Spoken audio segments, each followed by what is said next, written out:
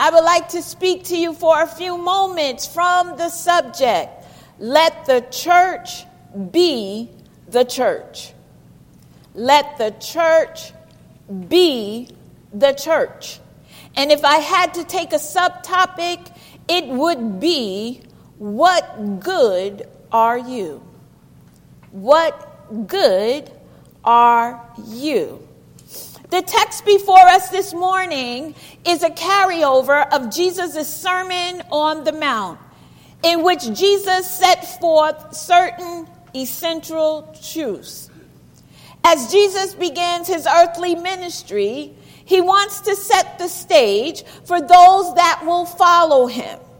He wants those that would come after him to know certain things about his ministry from the very beginning. So here in the 5th chapter of Matthew, Jesus begins to lay down the foundation by dealing with certain attitudes and dispositions that his followers should possess and demonstrate.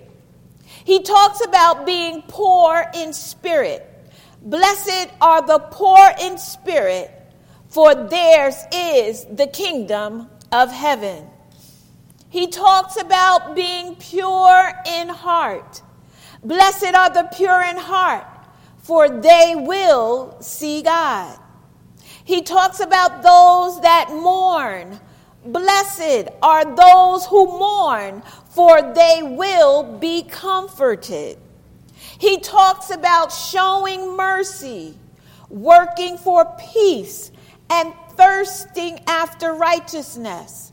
Blessed are the merciful, for they will be shown mercy.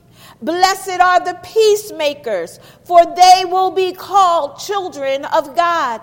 Blessed are those who hunger and thirst for righteousness, for they will be filled.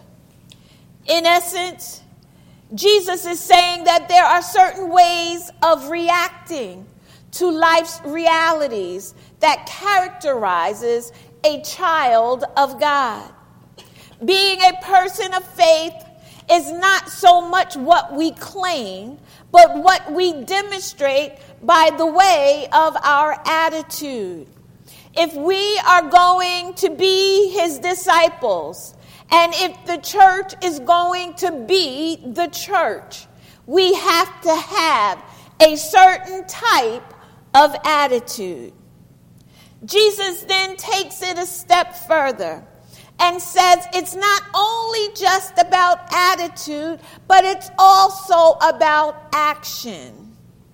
Our faith is and should be an active faith.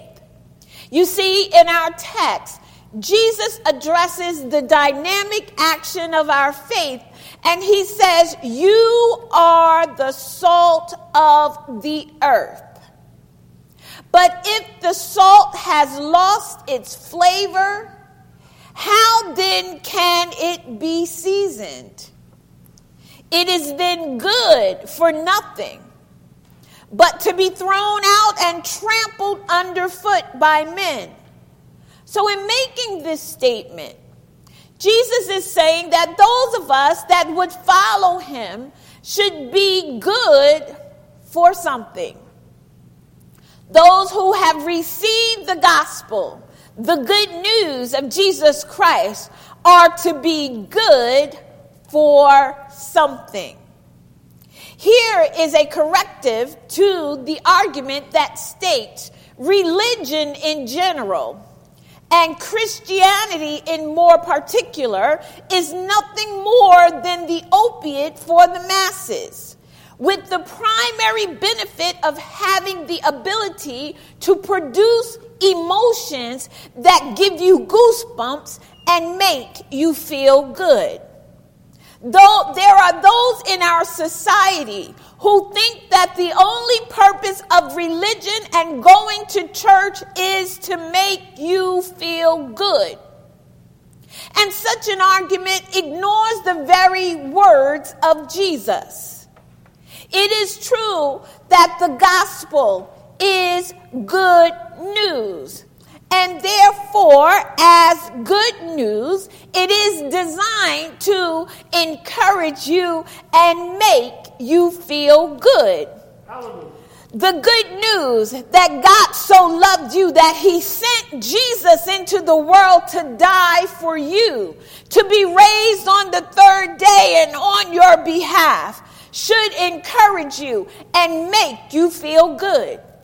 The good news that you are more than a conqueror through Christ who loved you and gave himself for you should encourage you and make you feel good.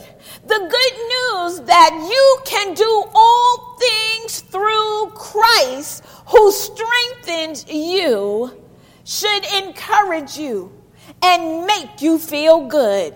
The good news that greater is he that is in you than he that is in the world should encourage you and make you feel good. The good news that God calls you always to triumph in Christ Jesus, and no weapon that is formed against you shall prosper. And weeping endures for a night, but joy comes in the morning. And they that wait upon the Lord, they shall renew their strength and mount up with wings as eagles, and shall run and not get weary. They shall walk and not faint.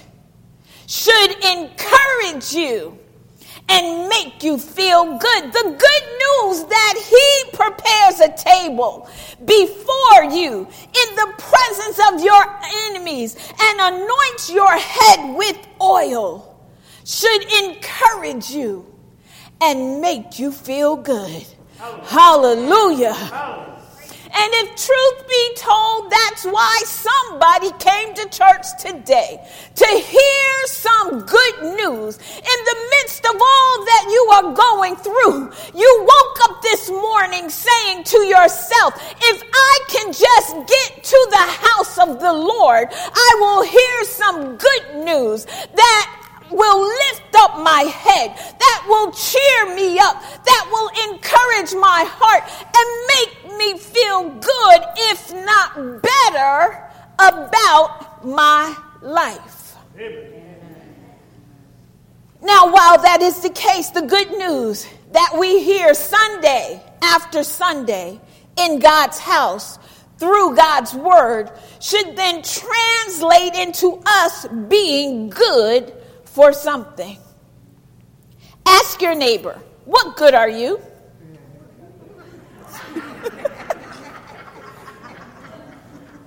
I'm good to go. Jesus uses two images in verses 13 through 16 to really describe what good we should be as a church. And its first image we want to focus on when he says, you are the salt of the earth. Now, to fully understand the power of this image that Jesus is using, we have to put what Jesus is saying into context. Right before he says, you are the salt of the earth, he says, blessed are you when men revile you, persecute you, and say all manner of evil before you falsely for my name's sake. So Jesus is saying to us that the time when we are needed most to be good for something is in the times of difficulty, in times of testing, in times of trials, in times of chaos. That's when the church is needed most to be good for something. Times when folk can't see their way through. Times when people's backs are against the wall. Time when people are having it hard. That's when they need us as the church to be good for something. And if the church is going to be good for something in difficult times, point number one is we should be able to change the flavor. We should be able to change the flavor. The most constant use of salt in our day is that of seasoning. We use salt to enhance or change or to alter the flavor of food. Amen? Do y'all use salt? I even take it a step further. In my pocketbook, I carry a little bottle of adobo. So when we go out and I need to change the flavor, I take it out proudly. And my husband, he'll do it on the sneak tip. He'll kind of cover it up and try to do it so nobody, I don't care. I want to change the flavor. I need some seasoning. Amen. Within the context of Jesus speaking this word is the experience of struggle and hardship. And such time had the potential to hit you so hard that it takes the flavor of life away from you. Anybody been there? Life has hit you so hard that it just knocked the flavor out of you. So Jesus said at such times, we as the church, we are challenged to change the flavor and bring some flavor to life. Our community needs a change of flavor. Our society needs a change of flavor. Just looking at the events that has happened over the past couple of years, there is a need for a change of flavor.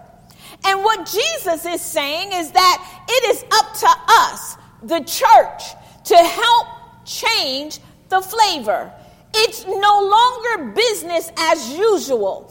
The church has got to step up and change the flavor. And if the flavor is going to change, then you got to help change it. It can't be done by anybody else. You've got to bring some flavor to this situation. You've got to bring some salt to this thing. You can't put it off on somebody else.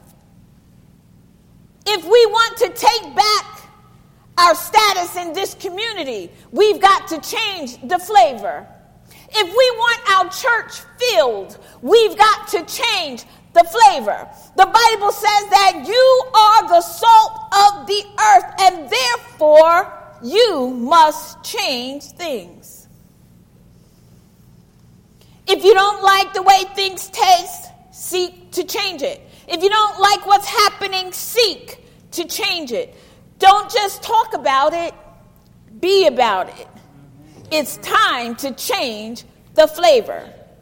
Point number 2, if the church is going to be the church, we should be good for keeping things from getting worse. We should be good for keeping things from getting worse. The primary use of salt back in Jesus' day was not of seasoning. The primary use was that of preserving. Salt was used as a preservative, and it was used to preserve a whole lot of things, especially meats, to keep them from going bad. It was also used to preserve fertilizer. Back then, there was only one type of fertilizer, and just in case you are not from the country and you don't know what type of fertilizer it was, then I'm going to let you know it's manure. And salt was used to keep manure together so it could fertilize. In Jesus' day, it was an agricultural society, so fertilizer was important in producing good crops, and salt would keep the fertilizer from going bad. Jesus says again, when things are dark and challenging, You and I must be able to keep things from getting worse, even if they're already bad. There are those that want to criticize the church and talk about what the church should do and what we shouldn't do, but what they don't understand that the power of the church is not simple. Is not simply in what it makes happen, but the power of the church is in what keeps it from happening.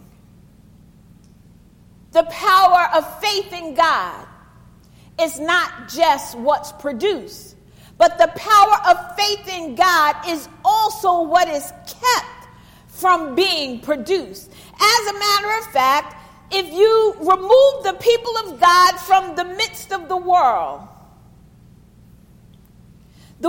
would be a whole lot darker and so much worse. You see, it was the people of faith who built some of the great learning institutions. It was the people of faith that led the way of victory in the civil rights movement. Somebody in here, you know exactly what I'm talking about, because if it wasn't for the faith in your life, things would be a whole lot worse for you. If you didn't have faith, you would have been the one that would have went postal when they said you were going to get laid off. If you didn't have faith in God, you wouldn't have been able to press your way through some of the situations you had to go through.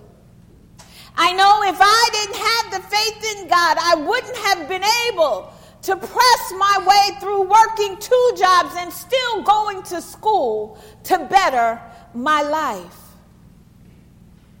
If I didn't have faith in God, I would have given into depression and despair.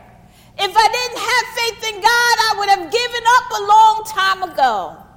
And that's part of the reason why we clap our hands and why we sing and why we serve. It's not because things have gotten all that better, but you know that God has kept them from getting worse. Amen. We find ourselves in situations, Lord, why?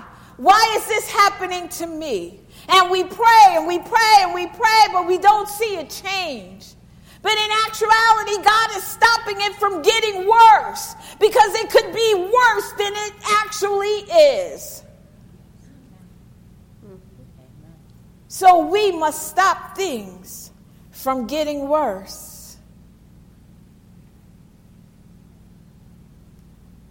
When you get that bad report from the doctor, it's nothing but your faith that has held you together. Because your faith told you, though he slay me, yet will I trust him. Your faith told you, I'm going to wait on God till my change comes. Your faith told you, if I can just hang in there, I might be crying today, but I know that weeping may endure for a night, but joy comes in the morning, and morning has to come sometimes. It was your faith that held you together. Somebody in here knows exactly what I'm talking about. Because it's your faith right now that is holding you together when everything else around you seems to be falling apart. God has promised never to leave you, never to forsake you. He's right there in the midst of what you're going through. Hang on to your faith. Don't quit. Don't give up. Believe. And watch God move. Amen. Hallelujah. Amen. Woo, Jesus. You think about it. You have lost this and you've lost that. But thanks be to God that you have not lost your faith. They can't take your faith. Hallelujah. You might be holding on by a thin thread. But that thin thread is called faith in God. And it's holding you together and keeping you from going crazy. I have the faith to see the invisible. I have the faith to expect the incredible. I have the faith to receive the impossible. I have the faith that can conquer anything. Faith that obstrues my problems. Faith to know that God can solve it. Faith to vision my freedom. Faith to reach the unreachable. Faith to fight the unbeatable. Faith to remove the unmovable. The faith that stands the invincible. Faith can conquer anything. We are the salt of the earth, and we've got to help to hold things together. Point number 3, my last point, if the church is going to be the church, you've got to maintain your integrity. Jesus asked a question, but if the salt has lost its flavor, how then shall it be seasoned? It is then good for nothing, but to be thrown out and trampled underfoot by men. Now, I read this verse many of times, and I must admit that I read it wrong and missed out on what Jesus was trying to say. It says, if salt stop being salty, then it becomes good for nothing. But as long as I've been alive, salt has always been salty. Salt is a non-perishable product, which means it can be on the shelf, in the store, or in your kitchen cabinet for years, and it will still be salt. And when you pour it out, it will still be salty. Am I right? Yes. So in this text, Jesus is not talking about salt being salty in itself. But what Jesus is talking about is salt losing its integrity by being contaminated and compromised by another substance. Salt can only be contaminated when other stuff is added to it. And in the contamination, the flavor will be diminished. And Jesus said, when this happens, salt becomes worthless. Or he says it's good for nothing. You'll get it? Your eyes are so intent. In Luke 14:34, Jesus says, if salt loses its saltiness by being contaminated, it's not even worth being put on fertilizer. Jesus is saying that the church should never be in a position where it's not worth anything. And I like to say it like this. Should never be in a position where it ain't worth nothing. Okay. I wanted to say it the correct way first. As a church, we must maintain our integrity of who we are because our strength is in who we are. So if the church is going to be the church, we have to be able to maintain our integrity as a church, understanding that we have been given authority in the earth as long as we stay connected to Christ and Christ's mission. If the church is going to be the church, we have to maintain a Christ-like attitude and not allow the stress, the strains, the challenges of life to cause us to minimize, to compromise, and to contaminate our spirits and our minds. If the church is going to be the church, we have to maintain the integrity of what we believe and believe what we believe is going to be enough. That's what God produces in us. It's going to be enough to keep us in difficulty when we can't see our way through. You see, because of what God has put in you, you will be able to stand the test. You've just got to maintain your integrity and keep it moving. So let the church be the church. Let us pray. Father, we thank you for this word. We thank you for letting us know that the church needs to be the church. So God, we pray that you would touch us as a congregation, the United Methodist Church of Patchogue, that you would bind us together in love and unity. Help us to overcome any obstacles, anything that stands in our way from doing what you have called us to do.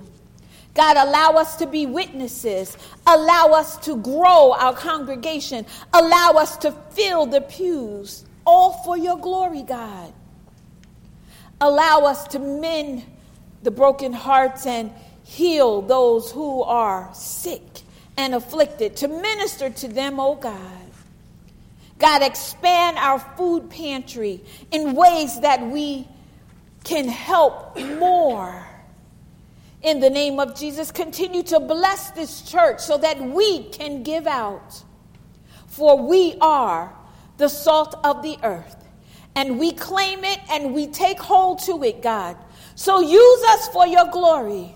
And God, as you're using us, God, we pray that you would fix any situation that we're going through.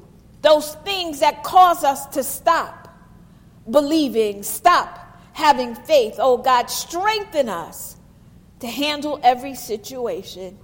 And we know everything is going to be all right.